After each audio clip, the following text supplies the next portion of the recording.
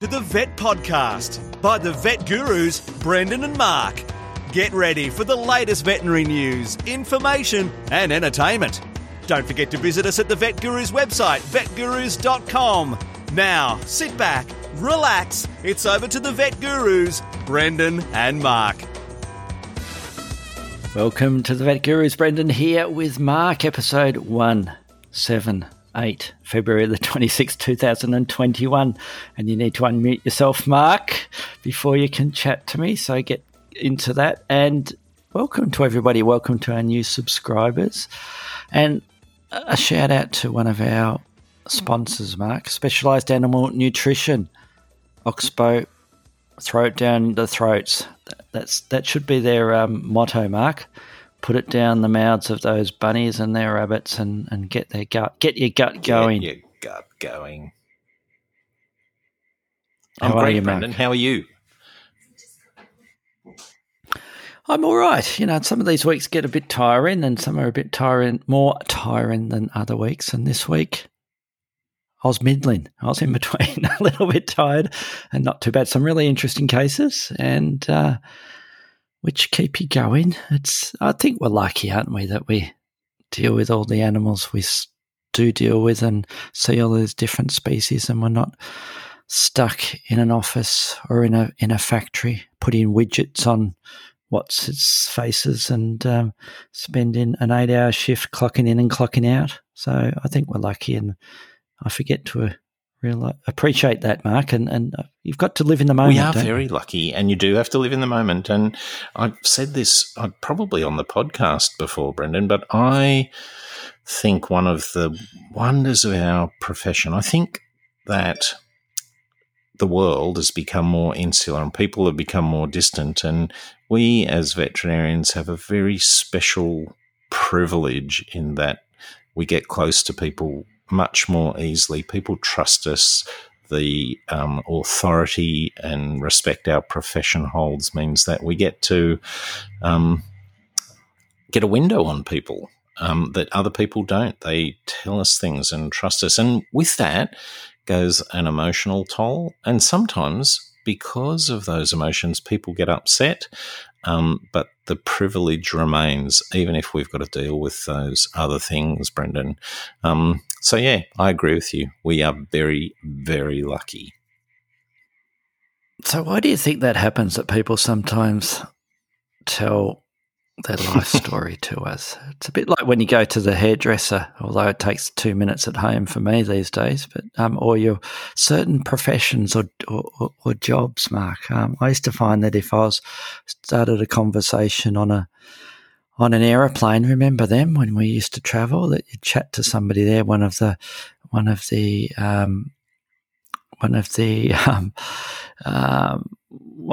was going to say air hostess. It shows you how old I am, Mark, isn't it? One of the, what do you call them? You call them? Just go with air hostess. It's so funny. No, we can't say that. It's not only sexist, it's the wrong thing. It's our what's I don't know, steward. Steward. That's the head of the steward. The team. Yes. Well, if I strike up a conversation with them, apart from them telling me off for calling them an air hostess, it's amazing what sort of things come out of their mouth and come out of my mouth, and it's a bit of an unloading, isn't it? Maybe it's that whole bit about a potential stranger that you may never see again, that you're stuck with them in a flying tin can for a while, and you tell them things that perhaps you shouldn't tell them. I don't think it's... but it should be different for vet clinics, shouldn't it? Because we're seeing the client. My theory is that we as a profession are great listeners. We have to listen actively. We have to solicit history. And I reckon that for many people in the world, there is often no one else in their life who listens to them as avidly and as much detail as their veterinarian does. I reckon that it's quite possibly for many people the pinnacle of being listened to when they go to the vet, and it gives them great gratification. There's a release of endorphins and enkephalins when they connect, when they feel that connection. Even if we're talking about something that is fairly generic to us, to them it's very personal because it's their pet, and we're paying them the respect of listening to their perspective. I think that's a unique thing in many people's lives, and it is easy for some people to misplace that sense that someone is listening to me, maybe, and it is a thing as veterinarians, we've got to manage that circumstance so that people don't misplace the sensation and think that it's more than someone just listening to them. So, do you then think with COVID and all the car park consultations, etc., and consultations from afar, that might be one of the reasons why there's sometimes, thank goodness not very often in our clinic, some tension between the clients and the vets because they're not having that face-to-face private chat and discussion with the vet. And look, I think it's interesting that I'm sure there's a spectrum. I think there will be very, very good veterinarians who are great listeners, but they're all business and they don't touch on, any personal connections at all.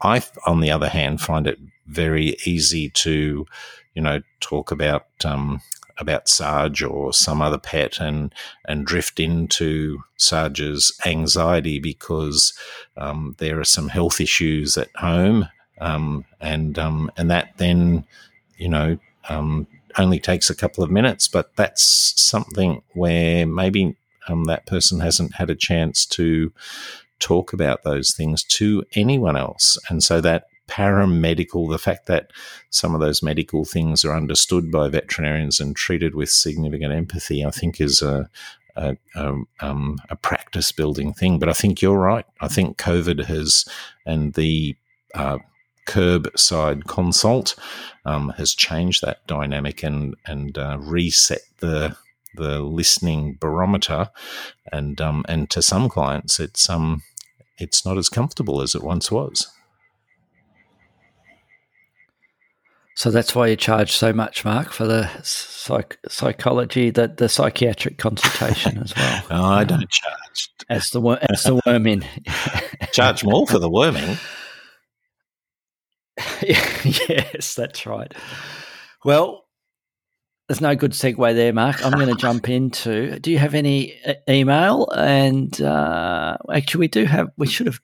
We are doing one very good massively organised podcast this week. Very good prep. I need to discuss with you after this, after we're off air, about a potential topic, a potential interview, Mark. So remind me about that later. But I'm going to jump into I was going to say we've got a few potential interviews lined up. There's a few people we'd like to talk to. So I put it out there to our listeners that they won't have to put up with just my boring, droll, monotone voice on its own, bouncing off your hilarity. There will be some other voices on our podcast over the next few weeks. Let's hope there are, Mark. We better get organised. Good. So my first news story, the Iberian lynx is flourishing, Mark. It's good to see something flourishing. And this week, our main topic is our news stories. We're trying to catch up with some news, and I've titled this one Good News because they're mostly good news stories, these ones, to try and lift us up a little bit, Mark. So this is, this was from Euro Weekly News, Mark, one of the international news organisations that I occasionally look at. 2 decades ago, there were fewer than 100 of the Iberian lynxes alive, and they developed a fantastic little Life Plus program, it was called, with assistance from the European Union. And now, Mark, the numbers in Spain and Portugal are over 900. So 100 to 900. That's fantastic. It is fantastic. And Miguel's the retired director of the Links Life program is very proud. If someone told me 20 years ago that we would achieve such results, I'd say they were out of their mind, he said. So he's very happy now. So I think the program has been so successful, according to this article, the species has spread well beyond the 100 original square mile release area. And they've established populations in various Spanish regions, Mark, Andalusia, Castilla-La Mancha, and Extremadura, and across the border in southern Portugal. They're still classified as endangered, but they've moved off the critically endangered list for the first time in years. And, they are pretty spectacular animals, aren't they, Mark? The lynxes, with those little ears, with those little tufts on the end of the ears that they have. Good on them, Mark. Good on them for the captive breeding program, and I presume they're doing habitat establishment and monitoring and radio color tracking, etc. It's good news. So that's my first news story, Mark. It's a good news story. It's better than good. It's a great news story. Brendan, do you think that one of the things I always am fascinated by with lynx and with servals and other wild cats, the smaller wild cats, is they're so much like the cats in our homes. They isn't the echo of our domestic cat, isn't it strong in these small wild cats? And particularly looking at the eyes in those lynx photos, crikey, they just you shave off those whiskers and ear tufts, and that cat's in my lounge room. Yes. They are, yes. What more can I say about that? Yes. Well, my first news story is it's taken. Is it a good news story? Well, yes, I think it's a good news story. Continue then. This one's been across many of the mainstream media. It's a story about a newly described and discovered species of chameleon from Madagascar, and the reason this little lizard makes such a big news splash is because Brookesia nana is the male is, as an adult, measures in at a snout vent length of only 13.5 millimetres. And this smashes the previous record for the world's smallest lizard, another member of the Brookesia family from Madagascar, by a full 1.5 millimetres. So it has the plus that there's the discovery of a new species, and also the plus that these lizards are unbelievably cute. And there will be a whole bunch of images of them on fingertips all around the world. The research group that made the discovery had to... they're well camouflaged amongst the fallen leaves of the Madagascan forest, and they had to get down on their hands and knees. They did, one of the specimens they found, they did a CT scan, and yes, it's hilarious. Found that it had 2 eggs. The male, they had a close look, obviously with magnifying glasses, and they did comment on its well-developed genitals, the hemipenes, as we all know they're called in lizards. Brookesia nana, while that lizard lays claim to the record for the smallest lizard in the world, I think if it had a choice of bragging about the records it would like to have, the record that it's broken, that it would like most widely publicised. The fact that 1/5 of its body weight is devoted to genitals, that might be the thing it wants on the headlines, I think, Brendan.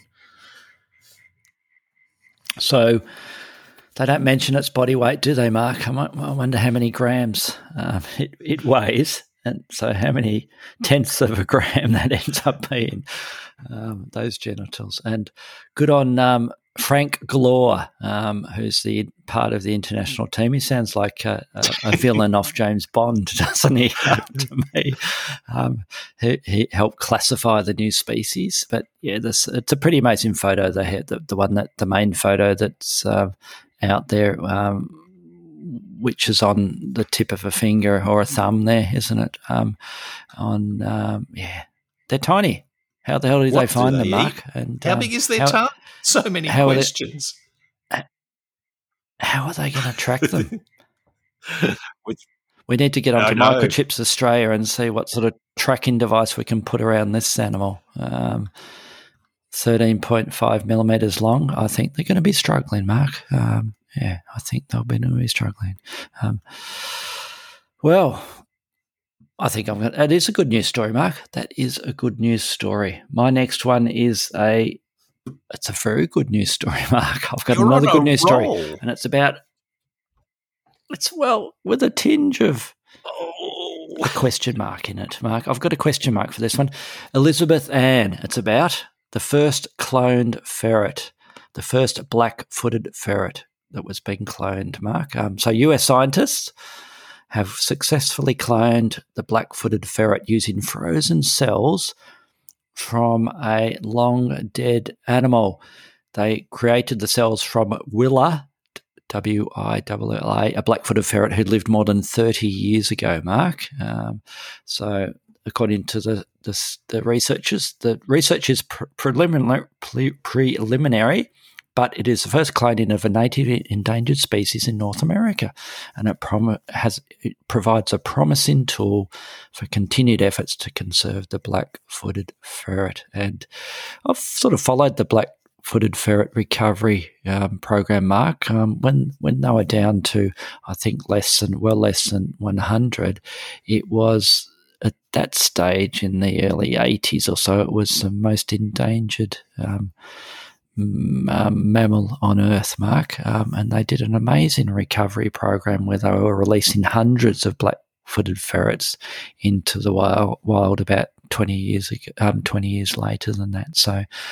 So my question is, Mark, why are they cloning it, and what are your thoughts about doing the Jurassic Park and cloning animals from the past and recovering animals that have been extinct? Should we be doing it?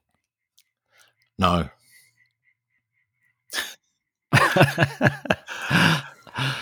That's an emphatic no there, Mark. Would you like to expand on that? I think I think I've mentioned this before. My concern, I'm not against this sort of conservation effort. I really worry that it detracts our attention. It moves our attention away from the main game and gives us false hope. It's great, and I'm perfectly happy for it to happen in the context of massive amounts of money being poured into habitat protection and restoration. I think that that these stories, as wonderful as they are and amazing, the science behind them is amazing. They lend false hope if there's nowhere for these animals to go and the circumstances that lead to them being threatened are unchanged. The other thing that worries me about the repro technology stuff is that my window on assisted reproductive technologies, so situations like artificial incubation of reptile eggs, artificial incubation of bird eggs and hand rearing of birds, artificial insemination in birds, artificial reproductive technologies in domestic dogs, is that we can end up with a living, breathing offspring from those technologies, but I don't know that they are always wild environment viable. Does that make sense, Brendan? I think that a lot of the animals that are produced from these technologies have issues that might mean they're not going to contribute significantly to wild populations. And you're saying they're a lost cause. That's what you're saying, Mark. That's what you say about me often. Well, there's a little addendum to this story, Mark. The last paragraph of this particular story I found very curious, or even curiouser. Last US summer, about 120 ferrets at Colorado's National Black-Footed Conservation Center were injected with the experimental COVID-19 vaccine, Mark, because they were feared to be highly vulnerable to the disease. So there's not many of them out there. They are actively trying to increase the numbers out there in the wild, and yet they injected 120 of them with the COVID-19 vaccine because they think they might be more susceptible. And we know the stories about ferrets generally being potentially susceptible to COVID. So why didn't they just choose some of the ferret farm ferrets to play around with this experimental COVID-19 vaccine, Mark? It's a very fair question, Brendan. Very, very fair question. Well, I just destroyed my good news article. Look, I think we've got to come back to the fact that they have brought, you were quite right in highlighting at the beginning that they brought their species back from the brink. So overall, it's a good story. They've done well. And it is pretty amazing that they can pick up some cells that were frozen. Why did they do that? Ago, and they've cloned. Why did they not get cells? That's right. Is it? See, I can see. It almost is Jurassic Park. Let's see how far back we can go in our cells. We're up to 30 years now. Can we get back to 100 years? Then woolly mammoths. Then we're going to. Who knows? Let's jump on to the next news story, Mark. What have you got? You've got a sort of a. Well, it's a good news story. But sad story, but it's good news. Yes. Well, I told you as we were perusing these news stories, doing the massive several-hour preparation that we do, that I did an externship, an informal externship at Taronga Zoo, and I did some work with the Sun Bear collection there. So I feel a bit personally connected, and probably given my age and the time that I did do that, it's quite likely, I think, that the particular animal we're talking about today I came across. And so we're talking about a little rescue cub, Mr. Hobbs, that was trapped in a cage in Cambodia, and he was destined for one of the wild meat markets, and of course an Australian businessman named John Stevens rescued Mr. Hobbs from a restaurant. I don't want to go into the details. Oh my goodness, of the soup, of how they make the soup, but he was not going to. He was going to be chopped up into little bits and served as soup. Mr. Stevens contacted a Perth woman, Mary Hutton, who had begun the fledgling Free the Bears movement in 1993.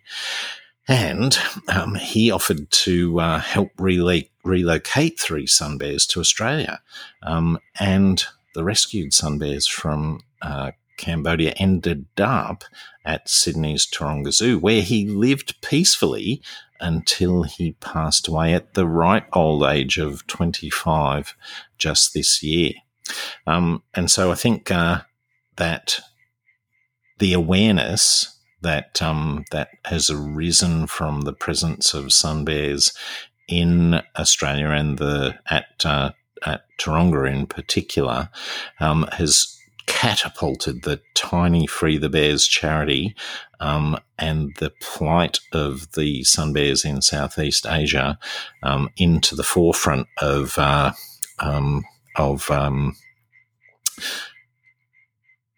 conservation mindset, and they immediately after the announcement and the installation of those bears in Taronga, there was a outpouring of support for the rescue organisation, and they counted just in the first few days there was $45,000 donated, enabling the start of a rescue sanctuary to be built in Cambodia. So Mr. Hobbs was a signpost to the awareness of the plight of the sun bears, and facilitated those donations that set up a sanctuary. So he's a well heralded animal, and he unfortunately had to be euthanized at the end of his life. His quality of life had deteriorated, but of course everyone that was in contact with him was shattered, and everyone was so proud that he'd touched so many people's hearts and set the sun bear in the conservation world as a species that needed things done for it. Dr. Hutton estimates the money raised from the momentum generated by Mr. Hobbs' story has saved 1,000 sun bears in Cambodia. It is a good news story, Mark, and some very cute photos there of Mr. Hobbs when he was rescued as a baby there, a little cub, yes. Excellent. Very positive, very good news story there, Mark. Good choice. My next one is it's not good, it's not bad news, it's an interesting story, I think. It's about spitting cobras, and I've been spat at by a spitting cobra, Mark. Oh, I haven't. Where did that happen? Well, let me say, it's at a wildlife park that I used to do work for, and I haven't been there for a while. So they had some spitting cobras, and unfortunately at one stage I had to examine the oral cavity of a spitting cobra. So that was a bit of a challenge there, and I have an interesting photograph or two. Maybe I should put it for the... You definitely should. I insist. Title slide for this, of me wearing a full face mask before... But they were trendy with COVID when we were catching this spitting cobra. So the interesting thing about the spitting cobras were that they are very, very accurate at spitting. That I think they see that they can notice eyes and a face. So they're very good at directing their venom. And if you could tell at this wildlife park, if a group of children had gone through, school kids had gone through, and they'd been hassling the cobras on display because they'd be knocking the window or whatever, and you could see where they'd spat their venom right at the height, and you could tell, they were, year 6 kids in this week because the venom's at a low height, or they were teenagers or whatever because of where they did it. But yeah, so that they are pretty accurate at their spitting. So venom, so back to the news story, spitting cobra venoms evolved to cause extreme pain. And I found this fascinating, Mark. An international team has been looking at spitting cobra venom and the composition of it from 3 groups of cobras, and they demonstrated the defensive mechanism had developed as a dominant genetic trait, Mark, that the spitting cobra venom causes extreme pain as their main form of defense. And the fangs of the snakes are adapted to spray venom as far as 2.5 meters, and I can certainly attest to that. And the venom is directly aimed at the face, specifically the eyes, causing intense pain and can lead to the loss of eyesight. And they think the snakes had independently evolved the ability to spit their venoms at their enemies, and they tested how the venom components affected the pain-sensing nerves. And they realised that spitting cobra venoms, are more effective at causing pain than their non-spitting counterparts.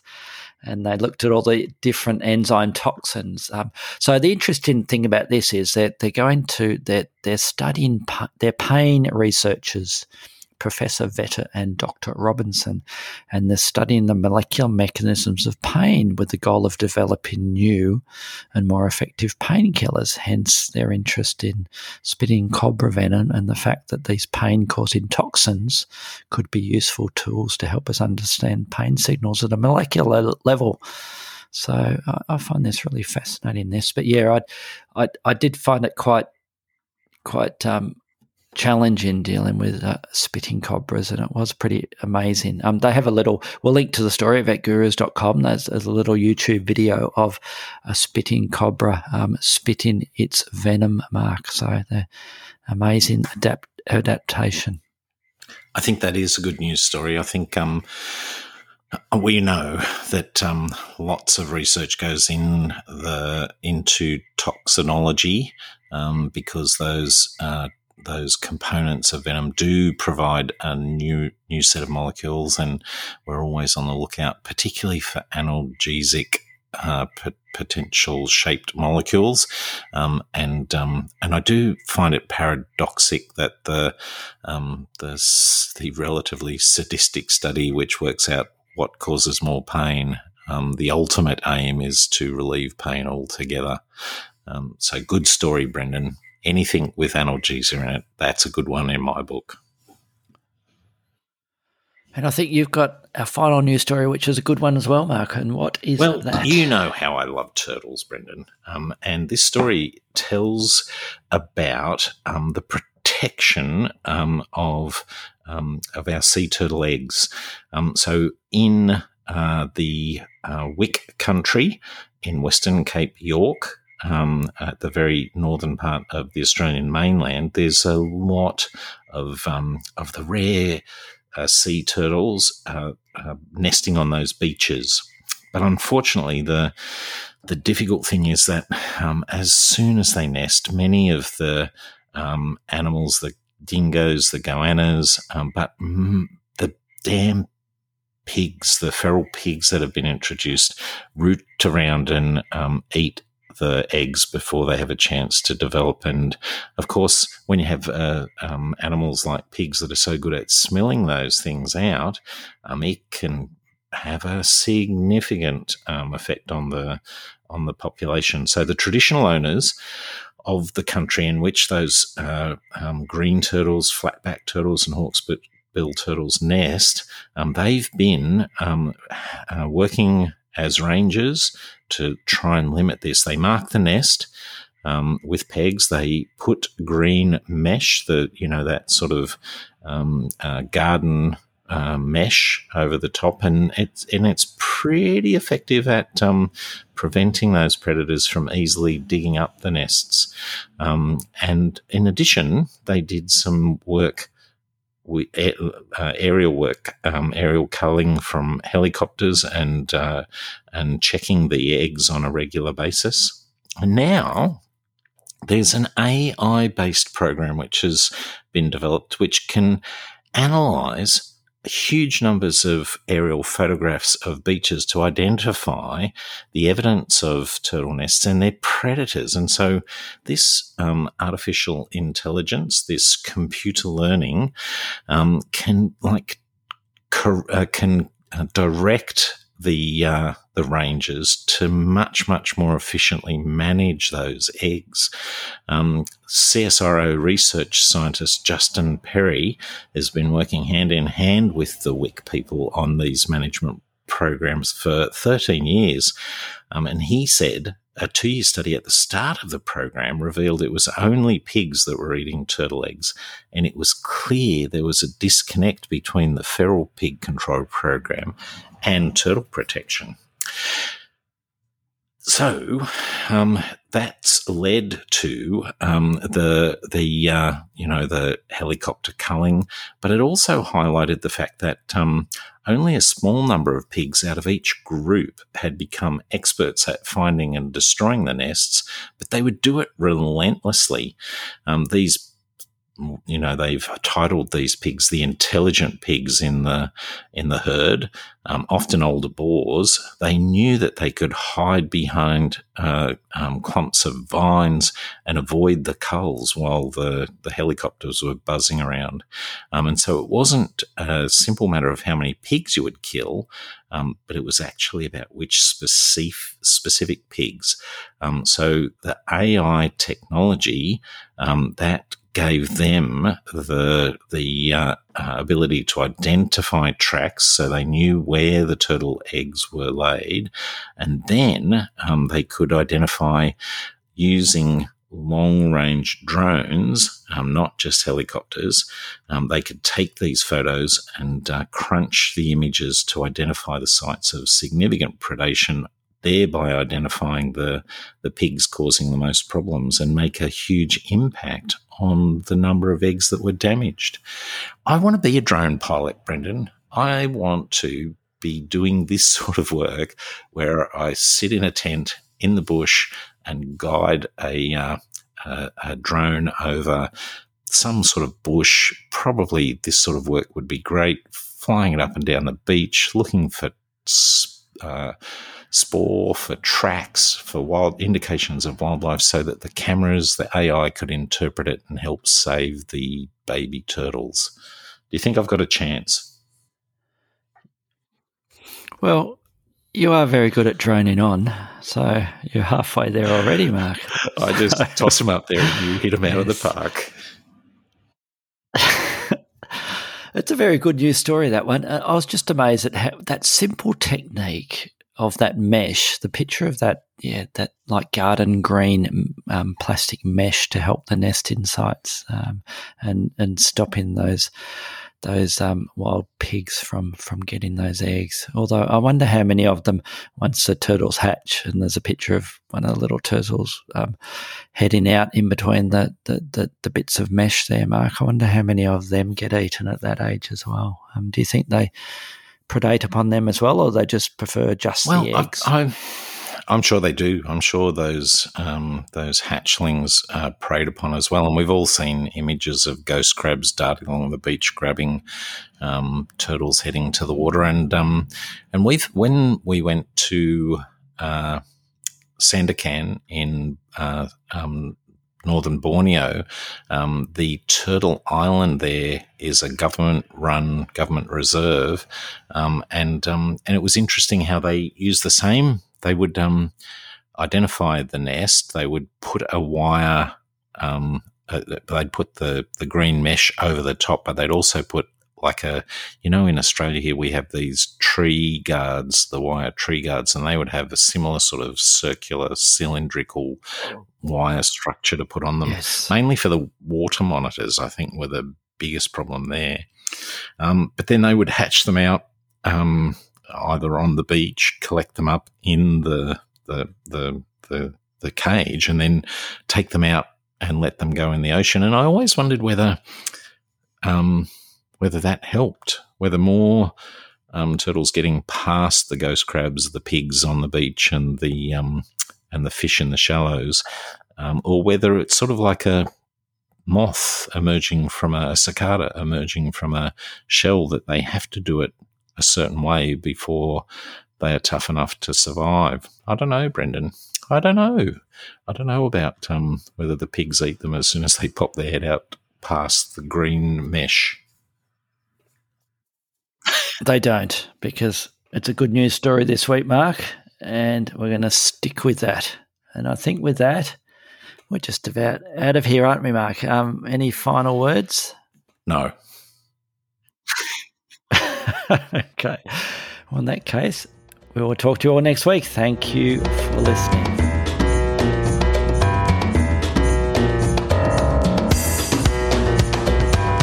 Thanks for listening to the Vet Podcast by the Vet Gurus. Don't forget to visit us at the website vetgurus.com, where you can subscribe, view show notes, listen to previous episodes and more. You can contact us via email at vetgurus@gmail.com to ask a question or just say hi. Thanks again, and see you next time.